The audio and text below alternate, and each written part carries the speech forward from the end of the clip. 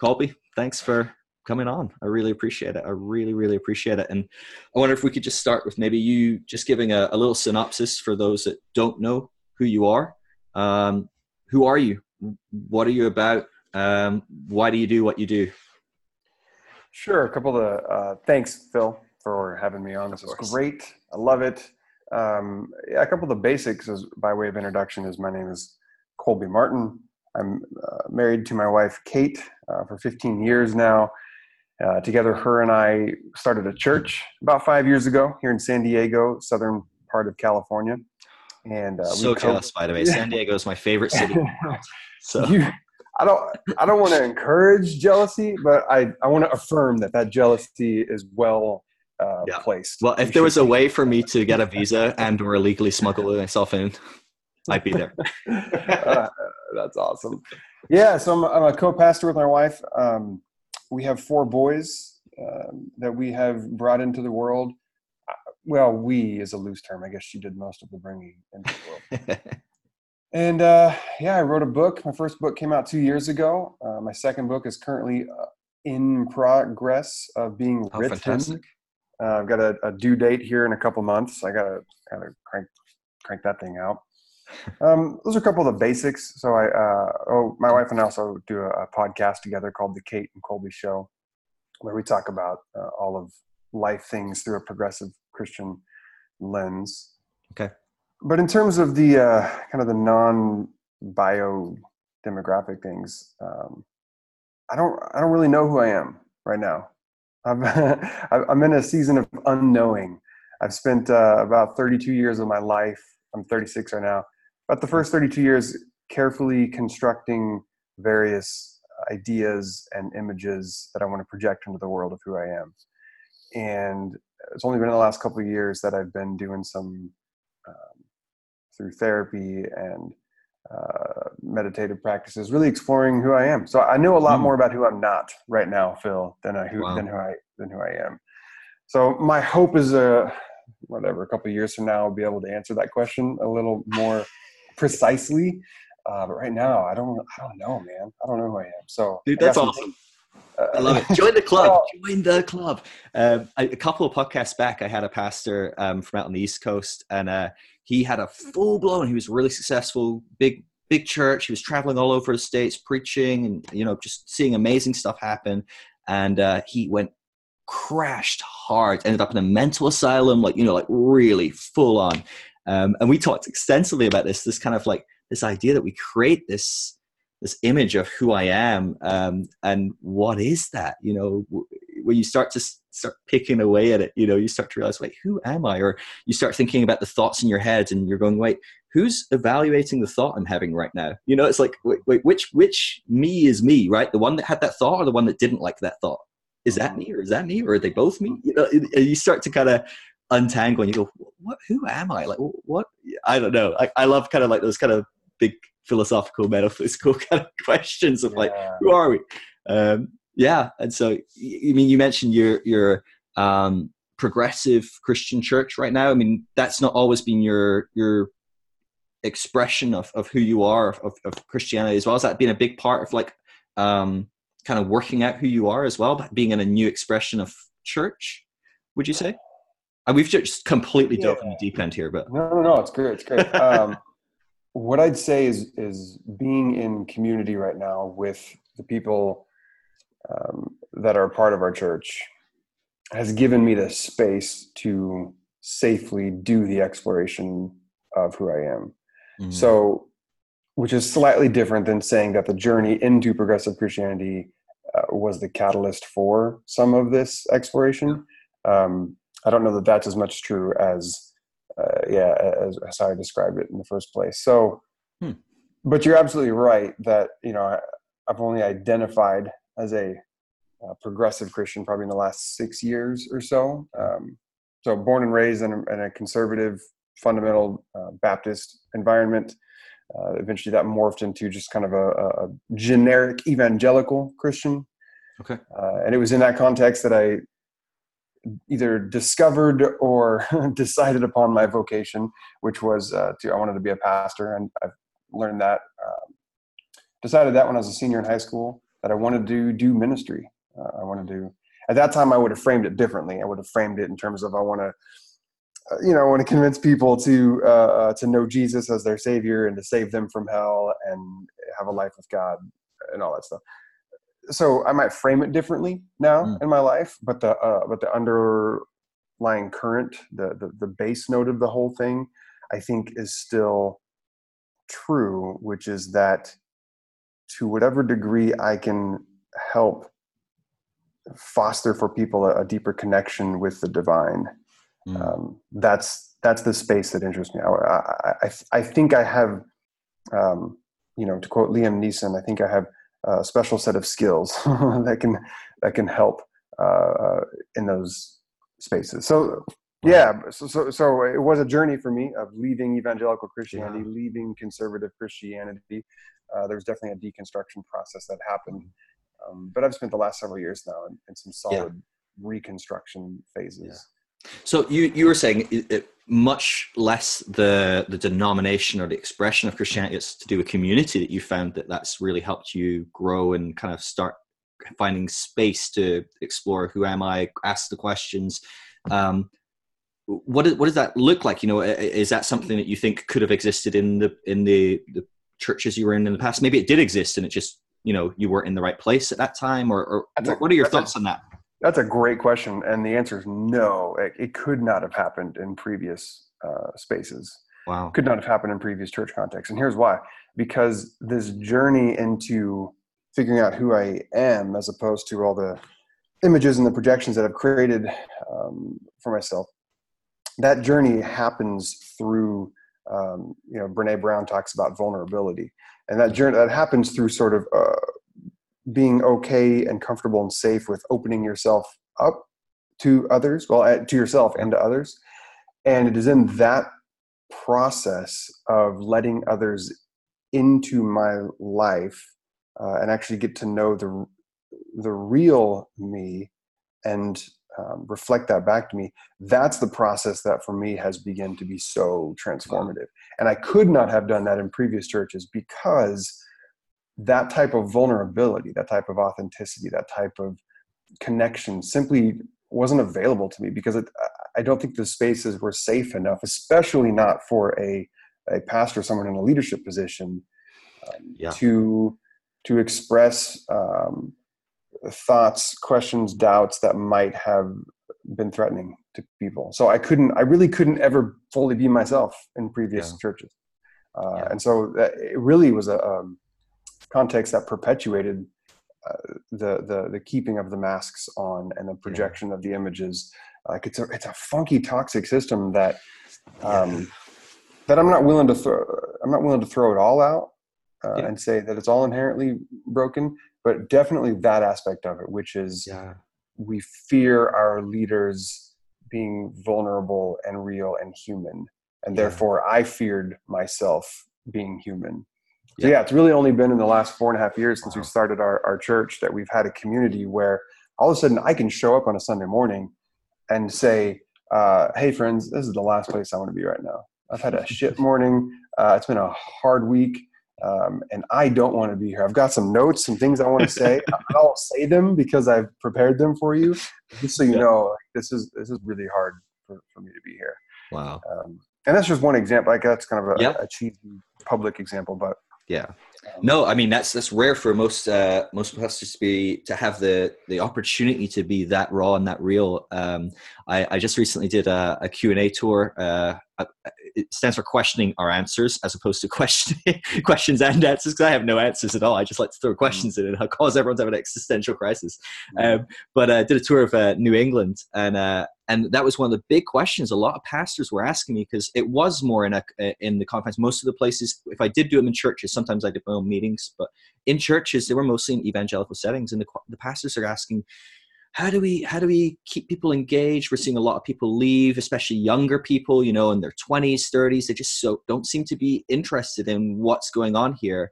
And one of the questions I asked them consistently was, how often do you share your doubts? How often do you, admit, I don't know the answer to this question, or I don't really like the answer I have to this question? Or how often do they have a space where they're free to ask those questions and for it not to be a problem?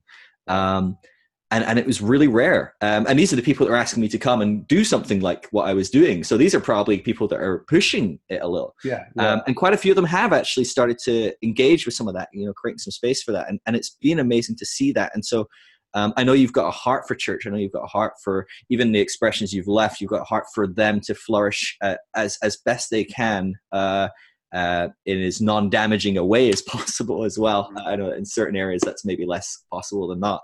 But do you think that is something that, it maybe is quite systemic to certain expressions of Christianity we cannot show any weakness, we cannot show any doubt, we cannot have any questions, especially amongst leaders. Do you think that's something that can change, or do you think it needs a cut and dry experience like you had, where you had to kind of start something afresh that was kind of built from scratch? Do you know what I mean? I do know what you mean. So there's two questions there. Yeah. So the first question, you're really getting right at the heart of what my next book is going to be about. And one of the core issues for me with where sort of the state of our church is at is, and I don't know at what point this happened. I have some theories, some conjectures at what point in church history this happened, but at some point, we, being the collective keepers of the rules within Christianity, we either decided or developed some sort of conviction that the most important thing to God, the most important thing to the creator of the world, the one who's behind it all, has at God's most highest priority, the most important thing is that we intellectually know the right answers to things. Like that is, somehow we decided that what matters most to God is that we believe the right things. And I don't think that is real or true. And I definitely don't think it's good in terms of like practically looking at how it has functioned and the fruit that idea has borne has really been bad. But somewhere along the line, we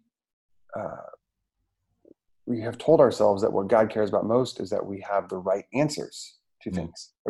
And then you can imagine if that's what we think is the most important to God, then what the next logical step is that we lock that sucker down. Like we get the right answer, and then boom, like clamp it down, hold it tight, and then any questioning of that, any doubting of that, any potential rethinking becomes incredibly threatening, because if that thing that I believe is challenged or questioned or threatened in any way, that is fundamentally connected to my standing with God, because I have somehow convinced myself that what God cares about most is what I believe. So if my beliefs change, then now I feel like I'm potentially, my standing with God is under attack.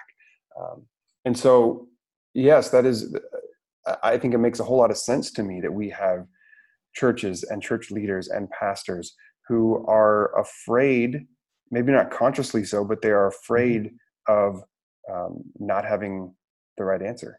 And so questions become existentially terrifying because for some reason we have decided that what God cares most about is that we believe the right things. I just think that's fundamentally not the case at all. But that's the course that we have sort of built the church on. And so we prioritized teaching, we prioritized right thinking, and it has significantly, I think, damaged many, many people as a result. No, I agree entirely. I mean, this is knowledge of good and evil, right? I mean, this is like we're fixated on the wrong tree. Instead of knowledge of, or the tree of life, we're fixated on what is right, what is wrong, what is good, what is bad. It's God is this kind of ethical monster in the sky that's kind of, picking what. And like you said, it creates this existential crisis where, gosh, if you question that thing and you turn out to be right, well, what does that mean for me? Because if being whatever your concept of Christianity is, going to heaven, being in right relationship with Jesus, whatever that is, if that's linked to us getting this right or wrong, one of us isn't in, and it better be you, because I better be in, right? It's a building block of this whole us-them mentality, right? It's why, Catholicism, Orthodoxy, you know, there's not many fragments. There's a lot of diversity within it. There's not many fragments. You get to Protestantism, right, where suddenly it does become a lot more about, right, we need to have exactly the same belief concerning this book. And suddenly you go, boom, 40,000 of us. It's like, well, I can see that, because as soon as someone disagrees, you better go start the Second Baptist Church, you know, or whatever. It's all about getting it right. It's all about getting it right. And I cannot, for the life of me, see how that lines up with the God as revealed in Jesus. If the author of Hebrews is correct, and I think the author is probably correct, that Jesus is the express image of God, the exact representation of God, then the picture that we see of God in Jesus is not someone who cared about the right answer. Yeah. I mean, think about that, Phil. If what God cared about most was that we got the answers right, then we have to, with a straight face, say Jesus was a terrible teacher. Oh, like absolutely. That has to be the conclusion, because the dude didn't write anything down. Therefore, he left it up to massive misinterpretation. Yeah. He taught primarily in parables, confusing parables. Yeah. He came in an age and an era where there wasn't really any way to ensure that information, the veracity of it, or yes. So if what God cares about most is that we get it right, then Jesus fundamentally failed at that mission. Absolutely. I love that. It's my favorite thing about Jesus is when they go, so Jesus, what the heck are you doing? Why are you talking about these parables? And he goes, oh, I'm doing it so you have no idea what I'm talking about. I love that answer. You know, because it just highlights, like, this is not what I'm about, that you have the right thing. You can tick the box. You can put it in this category. Yes. No, the whole point of a parable is that you can find yourself as a different person in the story. Next time you read it, you can see it from a different angle. And that whole process of, you know, the Jews would come to scripture and they would look for at least 7 different ways to approach the text before they could claim their own. And I love that. You know, it's like, what would Christianity look like if we all had that same approach, rather than going, nope, that's the one way you can approach the scripture, and that's it. The Bible says, you know. Yeah. So we've got to back away from this idea that God cares what we believe. I really can't like overemphasize that. We've got to back away from that. We've got to relax and be okay with a God who is perhaps not interested in what we believe. Yeah. So how do you think that works? How do you think that happens? You know, I'm thinking of, so the reason I have you on this call, if people have not picked up, so your first book was about the topic of homosexuality. Oh yeah, that's right. Yeah, we haven't got there yet. And, you know, we don't have to talk about this at all, because I think this is way more interesting to me. And it's probably more interesting to you, right? Because this is what you're writing your second book about. You're kind of done with the other one. I'm sure you've done talks forever about homosexuality. No, I mean, but you're kind of right that my immediate focus has shifted. Yeah. But as far as the topic of sexuality in the church, like, that's been my ministry for a couple of years now. So I'm still every day receiving communications from people around the world. I'm in it. I just mean, I don't want to, like, you know, this is great. I'm really excited. But I guess connecting them, you know, I've just created a series of teaching looking at homosexuality for my audience, and my audience will be very diverse. They won't agree with you or me, and that's okay. That's not, my goal is not to make people agree with me, because like you said, I just don't think that's the point. I think the point is, can we have a discussion?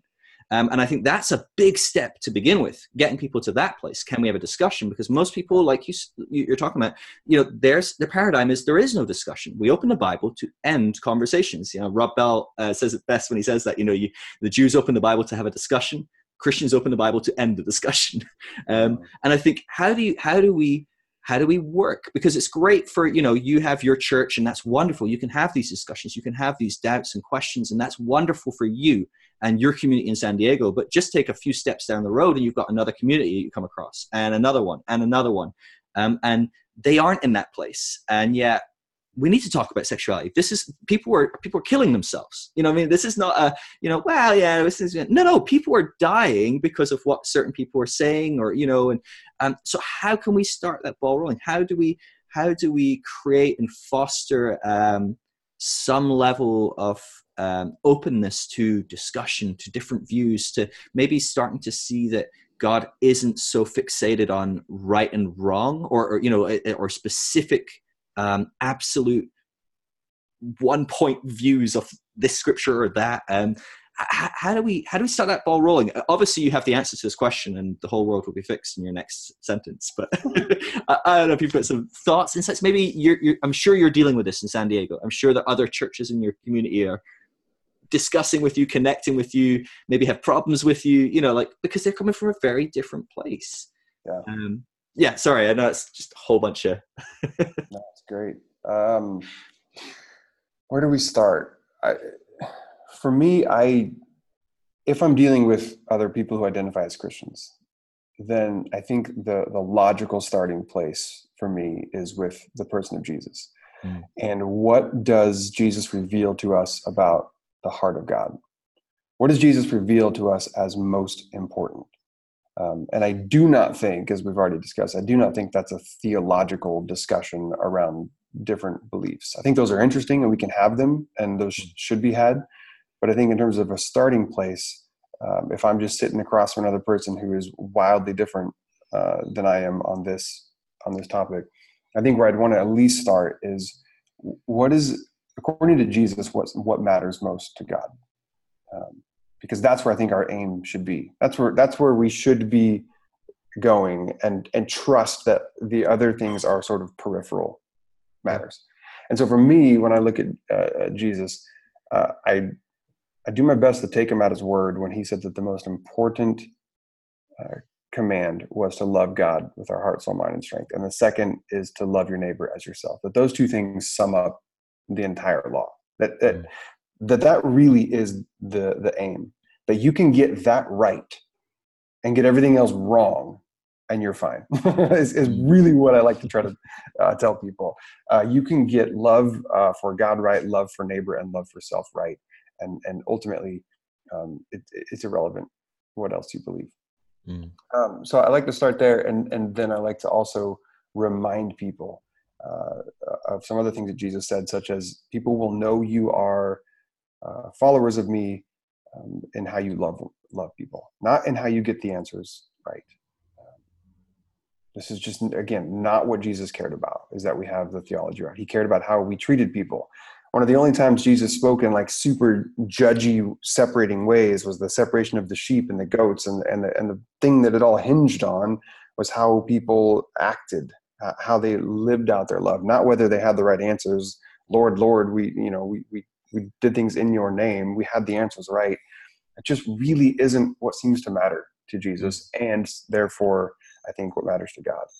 So if we can at least agree that what matters most is love, that love as the path, so love of God, neighbor, and self as the path, and then love as the destination, love as the ultimate goal, then I think we can at least now start to have a conversation of, okay, so then what might that actually look like?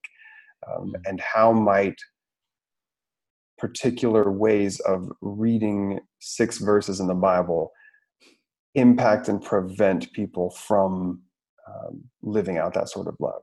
Because I think it has. I think those 6 verses that oftentimes get called or have been called the clobber passages, those have created for people a justification for their non-loving behavior. Yeah. Because they see, oh, look, here's some words that we can now use to justify our discrimination. And we feel okay. We don't feel any cognitive dissonance in that, because here are these words in the Bible that sort of assuage our anxiety within us. So, but anyway, but it's got to start for me with love, and I find that through the teachings and the life of Jesus. And I know it sounds super cliche to just boil it all down to love, but I feel like our fear of the simplicity of it, our fear is that's way too easy. It can't be that easy. It can't be that simple. So we muck it up with a whole bunch of other nuanced layers. But which is funny, right? Because you just read that passage, like, love the Lord your God with all your heart, your soul, your mind, your strength, and love your neighbor as yourself. And by the way, your neighbor is your worst enemy as well. Just reading those two, I'm done, right? If I commit my life just to that, I'm going to screw up. I'm still not got much hope at most days. It's only because he loves me first. If I can just focus on that, maybe I'll have a good opportunity to flow out and give some of that in my overflow. But man, never mind all the other stuff, right? If we just focus on that, we're struggling as best days, And I think we forget, like that simple thing, it's not so simple actually a lot of the time, No, because we have so no. much baggage, so much hurt, so much wounds, like a lot of the cognitive dissonance that you're talking about, it's painful to change some of these ways we think, to Yeah. accept that maybe some of the ways that we've been brought up, the things that we've held to believe are maybe not true, that they're maybe damaging, that they're maybe hurting ourselves, that maybe hurting other people around us. Like, that's a painful process to walk. And I think it's important that, when you and I talk about a group of people that maybe hold a very different view, it's not in a judgmental, like, how dare you? It's very much people are fruit, they're fruits of their situation. They're products of their environment. They're products of their lives. Like, there's always possibility to change, but at the same time, they couldn't be anything else than they are right now, than they are. Because if you or me were born that person and went through exactly the same situations, we'd be that person. And so I think it's not in this judgmental sense that that we say any of that, but I think, I think you're right on. I mean, it's love, it's love. Absolutely. And yeah, that's going to be absolutely problematic. I'm sure you've come across that, right? When dealing with different people that are in a very different place, that you can say, oh, well, surely, ultimately it's all about this. I'm sure there's plenty of people that go, kind of, but no, there's also this, there's also this, there's also this, or, well, you can't just get rid of the whole Bible and just live around 2 verses, or, Yeah. So a common pushback will be, well, yeah, love's important, but so is justice. Like, so right. God holds, but of course they mean justice in a different way than I might mean justice. Maybe that's a bad example, but no, I think it's a good example, because it just highlights again that we have a pre-existing notion of justice, right? So maybe when you're talking about justice, you mean a restorative, more loving justice. That's so right. They've got this concept of a punitive justice, right? So Yes, when they go, oh yeah, God is love and justice, so punitive measures must be in some way loving, right? And it's like, well, no. Maybe the whole system of justice that you've got needs to be rebuilt. Yeah. And so I think that happens in lots of contexts, right? With lots of words, or, holiness, wrath, all these different words that we pull out. We have a pre-existing knowledge of what that means, and we're also right? And then we fit it into Jesus. We fit it into love, rather than using Jesus to reinterpret it, I guess.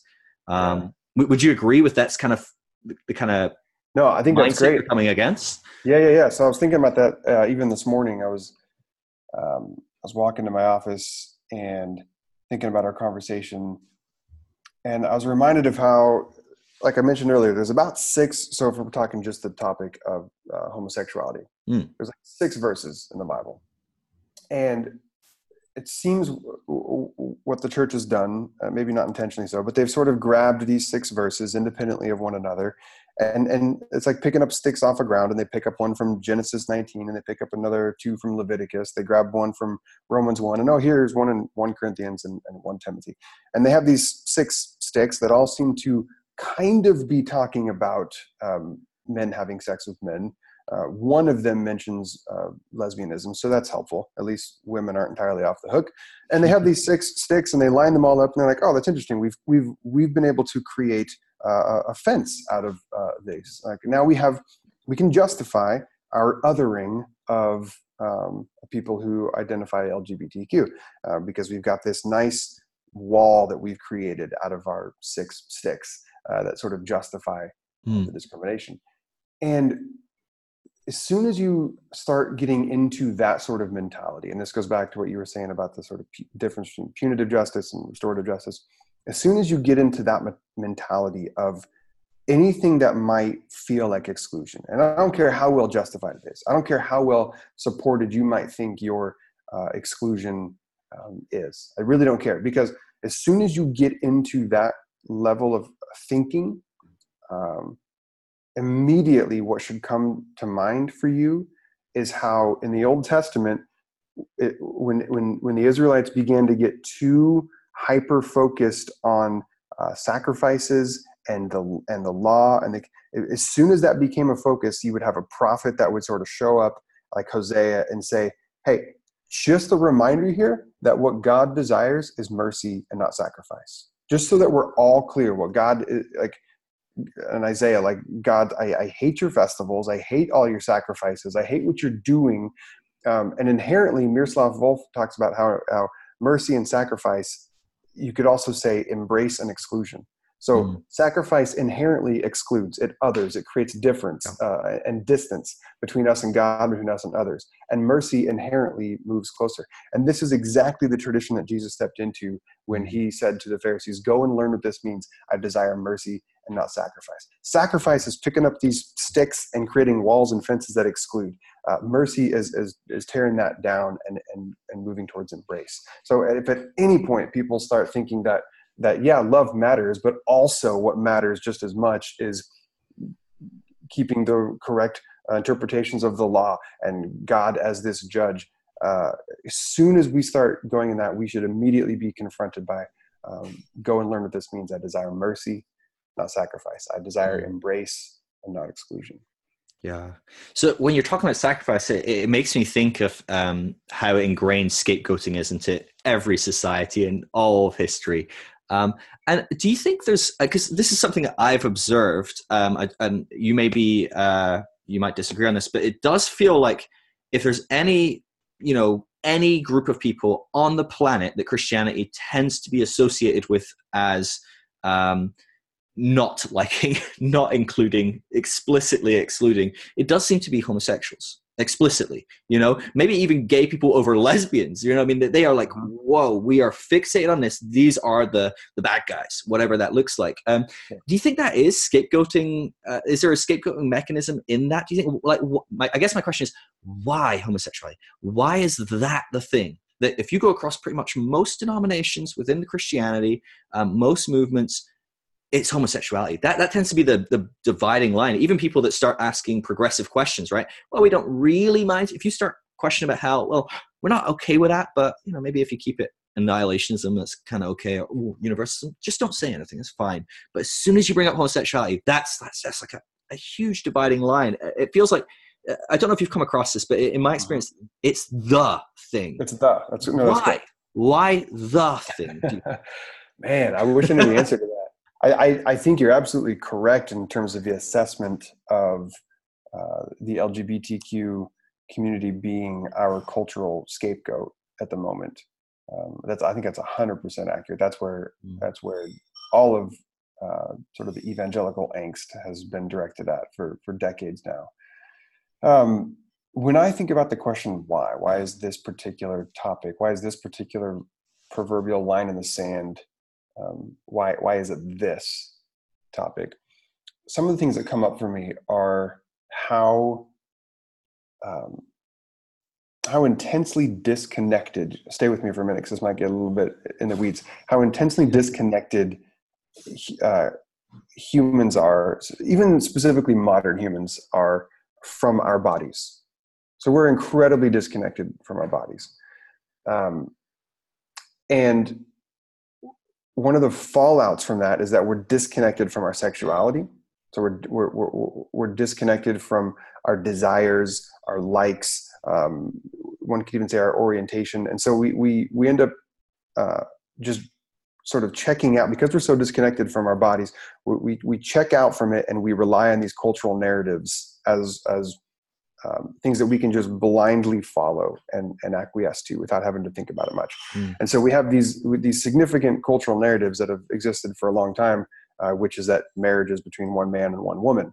And so I think the topic of homosexuality, and I think you're right, is even more pointedly talking about two gay men as opposed to two gay women, or even the other letters. Although you'll notice how transgenderism is so intense right now, because it gets even more into our space in terms of our bodies and our sexuality. But I think the idea of two men being together is so threatening to men. And again, I'm picking on men for a minute because we've been the gatekeepers of our religious traditions and our textbooks and our doctrines and our power structures within church. We've been the gatekeepers. So we have created the narratives. So we are so threatened by the idea of two men being together because it rubs up against our own insecurities with our own bodies, and we can't handle that type of pain. We can't handle that sort of having to look at our own selves and be connected to our own bodies in that way. And so what we do, because we can't handle the pain here, we manage it by projecting and deflecting, and as you said, scapegoating into others. And so we say, I can't handle you being so comfortable in your skin that you would do something so countercultural and be with another man. I can't handle that. So I need to control that. I need to deem it. I need to tell you why you're wrong. Because if I allow myself to consider that maybe there's nothing wrong with that, that forces me to then look at my own self. And I'm so disconnected from myself and my body that is too scary for me to do. And so then that brings up other conversations like the masculine and the feminine, and how we all embody all of that. But we have this toxic masculinity, which is afraid of anything feminine.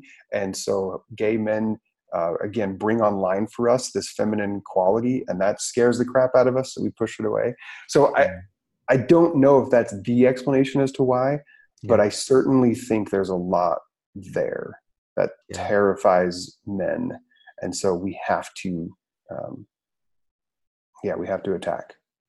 That's really interesting. Really interesting. Appreciate you sharing your thoughts on that. I guess I want to be aware of the time. We only have maybe like 10, 15 minutes left, but I wanted to kind of backtrack a little bit in your story and your journey of like kind of starting to go into this topic of homosexuality question. You know, we talked about, you know, people that are in a particular worldview, kind of maybe more rigid, less room for questioning, doubts, all these things. One thing I've observed, and you may not have observed again, it's from my experience, but a lot of people that do change their opinion on this topic tend to be people that it's hit close to home. So the pain point has been increased, right? So they find out their son's gay, right? Their daughter's trans, you know, something along those lines happens, and the pain point of losing a loved one, because that's kind of the option that a lot of Christians are left with, given their worldview of kind of cut you off. The pain point of that is more than the pain point of maybe challenging some of my beliefs and my doctrines and having a bit of that existential crisis. And because that pain is so high, I'm willing to look at it. And that does seem to be a catalyst for a lot of people. One of the things that jumped off the pages when I read your book, because it was really unique from my studying and my looking at it, at least outside of the realms of academia. I think in academia it's a bit different because people are just going after some hard cold facts for the sake of hard cold facts. There's not much emotion in it a lot of the time, even in these emotional topics. Was that you didn't seem to have that experience? Now I might be wrong, maybe there was, but certainly I didn't pick that up from reading your book. And am I right in that, first of all? Yes, you were right in that. Okay, so I didn't have my first gay friend came after I got fired over my theology. Right. So my question is, what was it that you had? Because I am sure there are people listening to this podcast that are, the hackles are up, they're a bit nervous, they're a bit panicky.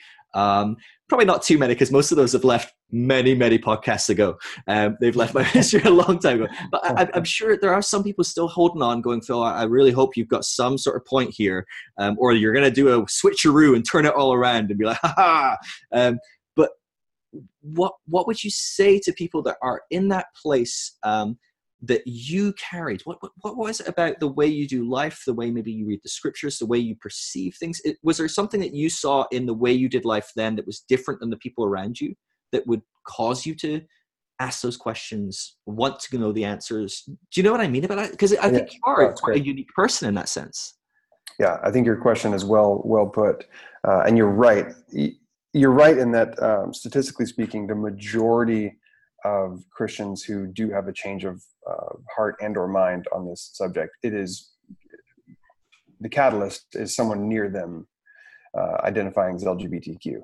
And I just need to say, like, that is, for whatever reason, that experience gets dismissed by a lot of people, maybe in the more conservative, who are still in the... Well, a lot of people kind of say, oh, well, you just, you know, it's that whole thing of giving up your true Christian beliefs to become more worldly, or, you know. You only changed your mind because your son came out.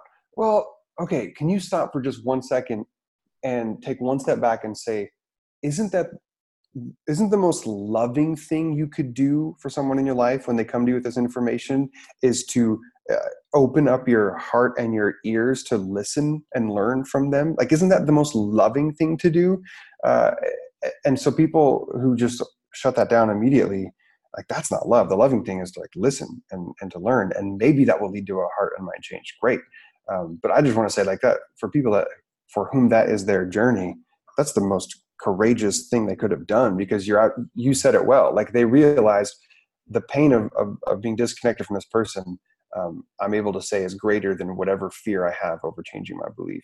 And whenever that gets out of whack, and people, again, because we think the most important thing to God is that we have the right answer, and so we lock it down with everything that we have, the damage of that is just intense, because then we aren't being moved by the people around us and their pain. Okay, back to your question. For me, the best way I can try to identify for me why this became a particular topic that I invested so much time and energy into when I didn't really have a personal dog in the fight. I think one of the best ways for me to describe that is two things. One, I've discovered through therapy and spiritual direction that one of the most important things to me is a sense of integrity. And I don't mean integrity by like doing the right thing when nobody's looking.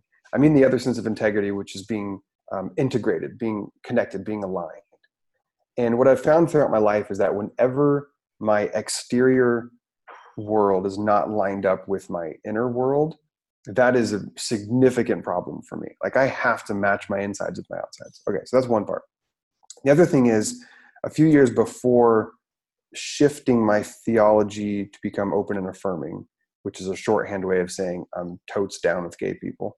A few years before that, I started to have some other shifts in my understanding of things such as what the kingdom of God really was. So kingdom of God is not some place we go when we die. It's a reality of on earth here and now that Jesus said is among you, is within you.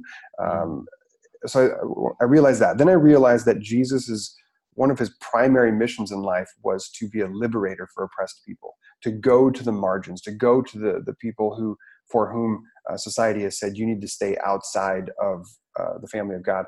Jesus goes to them and says, no, like you have a seat at the table of God with your name on it. Come on, like the party can't start till you get here. And so when I started to have these realizations that part of my calling as a human was to help inaugurate the kingdom, implement the kingdom of God here, and that Jesus's focus was to go to the margins, the people who history has put on the outside, I think that created for me this sense of, it's clear, as we stated a few minutes ago, it's clear that people who identify LGBTQ, not just the church, but society as a whole, has kind of said, like, you are other, you are an abomination, you are outside.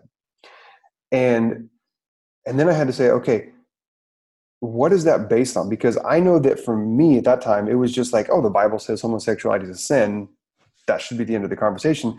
Not realizing that I'd never actually spent time looking at these 6 verses. I really hadn't spent any more time than just a cursory reading and like, oh, well, the plain meaning of the text, I guess, says this. And for me, I thought that's not good enough. That's not good enough. Like I owe it to the hurting people of this world to try a little bit harder than a Google search, is homosexuality a sin, and getting one verse in 1 Corinthians 6:9 that confirms what I already wanted to believe. I owe it to people who are hurting to try a little harder than that. And so that set me on a course to be like, you know what, whatever the outcome is going to be, I need to study these clobber passages and really get a sense for what my conviction is. And then it was through that process that I did see, oh, there's no good reasons to take these 6 verses to continue to perpetuate and justify a discrimination of keeping gay people outside. Like it's not there. The evidence is not there. The rational approach is not there. I can't do it anymore. So that was my insides. Like all of a sudden I realized, oh man, I guess I'm okay with gay people. I guess they're actually loved sons and daughters and children of God just like I am. I guess I can imagine how God would completely be enthralled and enchanted by 2 people of the same sex having a relationship. So when that changed, then my outsides, though I was still in a conservative evangelical church world where that was not, as we discussed earlier in the episode, wasn't safe to talk about. Couldn't bring those questions up. Couldn't couldn't open myself up and say, hey, this is what I think about these things now. It wasn't safe anymore. And so I was living in that period of being out of alignment for quite a while. And it was painful. It was painful to exist on the outside in a different way than I felt on the inside. And as I talk about in the book, that eventually sort of led to this Facebook post of saying that I was happy that the president repealed Don't Ask, Don't Tell in September of 2011. And that Facebook post led to kind of a scapegoating of me, a witch hunt for me, which led to a board meeting of them saying, Colby, we need to know what you think about sexuality. And then when I fully came out of the theological closet and told them, that's what led 3 days later to me getting fired.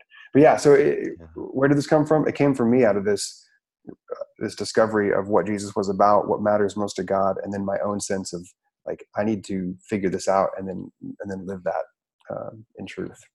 Yeah, that's so good. I really appreciate you sharing that, because I think a lot of people are on this podcast, that is their outlook, and we talk about this a lot with a lot of guests. We talk about in our discussion groups we have and things like that, ultimately questioning is never a bad thing. Either you find out that you're right and you have a better argument for it, you understand the different arguments against it and how to, answer them or whatever, or you find out I'm wrong, which hurts, but it's great. Because you were wrong and now you're right?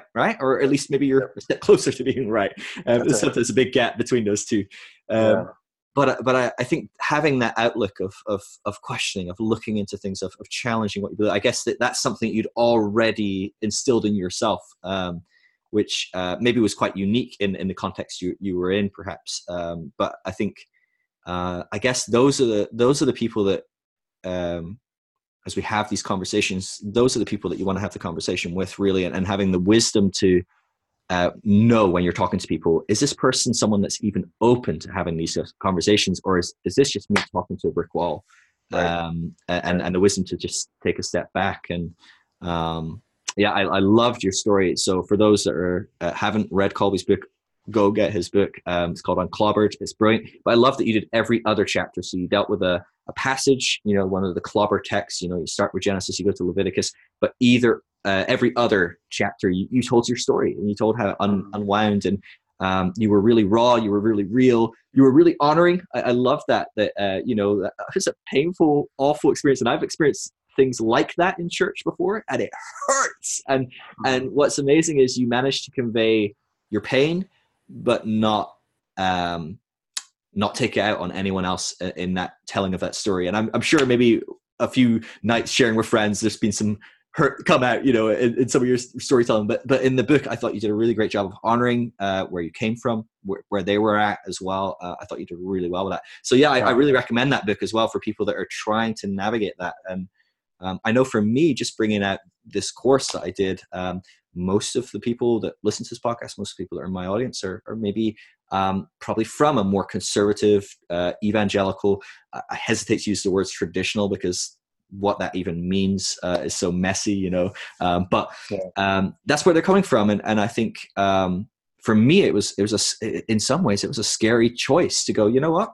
This is where I'm at. And I've done it again and again in lots of areas for me, similar kind of journeys, figuring out, wait, I'm not sure I think of the kingdom as just this far off place we go when we die. I want the kingdom now. I want this kingdom Jesus is talking about now. And some of those things starting to, but I guess some people would say, well, is this just a slippery path? Or did you let one of those irrefutable true things, did you take one of the blocks out and everything started to crumble? How would you answer that? Maybe you don't answer that. Maybe you just go, maybe so. I was trained in college at a conservative Christian college. I was trained to fear the slippery slope. But what I can tell you now is the slippery slope is real, but it's not bad. Yeah. It's real, but it's not bad. Like, yes, once you start taking out one Jenga piece, or once you start knocking one domino over, there will be others that fall, but that's not a bad thing. It's only bad. Again, it's only bad if God really does care most that we have the correct answers. But I think we can safely reject that based on the life and teachings of Jesus. So the slippery slope is real. Like, you will probably start pulling the thread, and the thing may just unravel more than Man, I went from a Jenga metaphor to dominoes to pulling a thread. I have a metaphor issue. Yeah, so the slippery slope is real, but it's not bad. And I do want to say one last thing, Phil, about sort of why I do this, because I shared a bit about like how it started for me. But a lot of people ask me why did I write the book? I got quite a bit of pushback when the book came out, not from conservative Christians, but from people within the LGBTQ community who saw me as the straight white guy who is like co-opting the voice of LGBTQ people. And I think that criticism has a place and it's valid and it makes sense. But I think we can't stop there. And here's why. One of my favorite stories comes from the Gospel of Luke. In fact, Matthew and Mark talk about it too, but I love Luke's version. Jesus is walking through Jericho with a bunch of his disciples, and there's a blind man on the side of the road. I think Luke names him as Bartimaeus. And the blind man, sensing that Jesus is near, yells out, "Jesus, Son of David, have mercy on me." And his disciples are a little bit annoyed at the man, so they say, like, "Hush, be quiet. Jesus doesn't have time for you. Like, we've got important things to do." And the man just yells louder, "Jesus, Son of David, have mercy on me." And he's able to like catch the ear of Jesus. And so Jesus stops walking. Now, he could have, because he had in other places done some long distance healing. He certainly could have just from afar. He could have maybe spit and made some mud and like flung it 40 yards and hit Bartimaeus in the face and have healed it. He could have done all sorts of things in that moment. But what Jesus did is he turned to his disciples and he said, "Go get him and bring him to me." Now, why does that matter? Because it was just moments ago that the disciples were restricting access for this man to Jesus. They were the gatekeepers. They had built the wall that said, "No, you aren't important enough.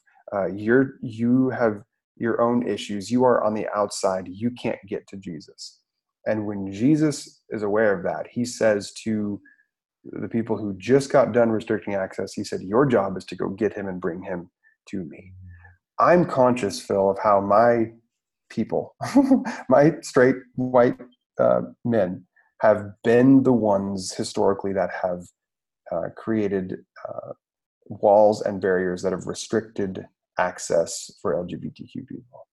So I hear very clear a calling in my life to be part of the process of breaking that wall down and going out to the people on the margins and saying, "Oh my gosh, I'm so sorry for what I've done, what I've been a part of, and what has been done to you. You matter to God just as you are. And we need you. The family of God is not complete without you. So please forgive me and let's go together and do this life thing together." So that's why I wrote the book. That's why I keep doing what I do, because because it matters that we do this work. Wow. I love that.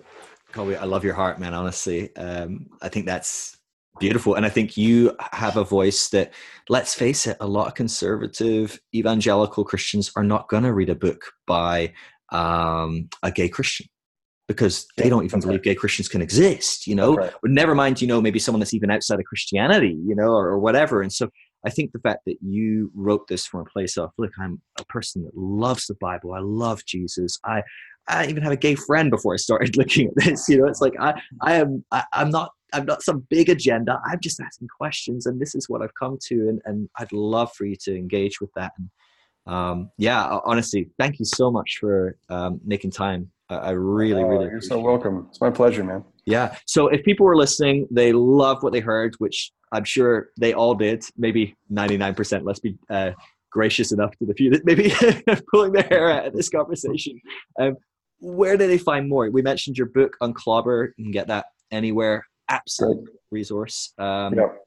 What else can they? How else can they connect? Probably the easiest thing to do if they're interested, they can either follow me online at Colby Martin on most of the platforms. ColbyMartin. I've got a website, colbymartinonline.com. That's kind of a hub for resources, blog posts, articles, books, my wife and mine's podcast, the sermons that I preach at our church. You can find them all there. But generally, if you just Google my name, you'll find your way. Because I think the only other I tried to get colbymartin.com years ago, and there was some realtor in Kansas that had snagged it up. And I'm like, come on, once you've sold enough homes, can you let the domain die and I'll grab it? But anyways, it's pretty easy to find me out there. I'd love to connect with you. And yeah, the book is called Unclobber. You can also find it at unclobber.com. It's got its own fun little website. Perfect. And also, I'll say this: you actually have videos on YouTube as well that go through some of those key passages. I don't think you do all of them, or is it just a few of them? I can't remember. I don't do Genesis, but yeah, I do Leviticus, Romans, and then Corinthians and Timothy. Great. And so if you just Google or YouTube search Colby Martin and whatever passage you most have on your heart as well, that's maybe a good introduction if you're not willing to shell out whatever it is for a book, $8 or whatever it is. I mean, it's not much, but people are precious. I'm precious over my $8 I spend on books. So why not? Yes. Yeah, absolutely. Oh, dude, thank you so much. I really appreciate it. Hopefully we'll have you back on and do some other stuff as well in the future. But yeah, thanks so much. All right. Thanks, Phil.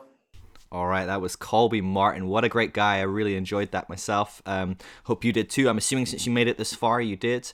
If that's got your mind kind of spinning at 100 miles an hour, thinking about a bunch of different stuff, I encourage you to check out his podcast, check out his website. He writes some great blogs over there.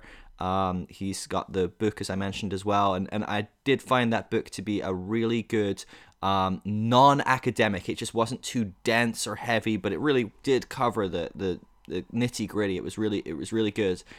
Very accessible. His story is really wonderful as well to read, really challenging and just encouraging as well to hear about someone going through such a tough time and seeing God move in such wonderful ways in his life. Obviously, if you want to go into more depth on the topic of homosexuality explicitly, you can check out my module on thegracecourse.com. I've tried to be as unbiased as possible. Obviously, I have my perspective, my view, but I talk through the different perspectives that different groups have come to, how they tackle different Bible verses. I talk about the history of a lot of our tradition, Christianity, Judaism. I talk about the cultures that they find themselves in Mesopotamian culture, Greek culture, Roman culture, these kind of things. Trying to look at it as unbiased as possible, talk about the pros and cons from each perspective, how different people tackle the different stumbling blocks they have in front of them to come to different perspectives, different conclusions. And I know we all like black and white, nice clean cut answers to our theological questions, but in my opinion, this one isn't black and white. I'm fairly hard on what I believe today. My conviction is solid, it's strong, but it's something that I've had to bite the bullet and go, okay, where am I going to fall on this topic? Because it's not 100% black and white. It is a complex topic, and so if you want to look into that topic, I think we all we owe it to ourselves to do the due diligence of studying this, of researching and being more informed. I feel a lot of people have not informed themselves, have not done the study, and are very quick to shoot down anyone who holds a different opinion. And actually, when we do the studying, when we look into it a bit ourselves, we understand this is a complex topic. It does require a bit of work to understand where different people are coming from. And once we have done work, we become a bit more open to understanding different views. And that's my heart, is not to change anyone's opinion. If people change their opinion, that's wonderful. But my heart is to help people come to an informed, prayerful, spirit-led decision. And so, yeah, I do encourage you to check out that module over on thegracecourse.com. And obviously, there's all these interviews I do. If you're not into podcasts, there's videos of the interviews over on thegracecourse.com with some great people that, we've done that with. And there's dozens of hours of teaching on a whole bunch of different topics as well. Hell, identity. There's a series on Romans. There's some stuff on judgment. There's just lots of great stuff there if you want to dive in, as always. But for now, I will leave you to it. I pray that you are blessed, that you know how blessed you are, that you know how loved you are, and that it overflows into every area of your life as you go forth into this week. Be blessed, my friend.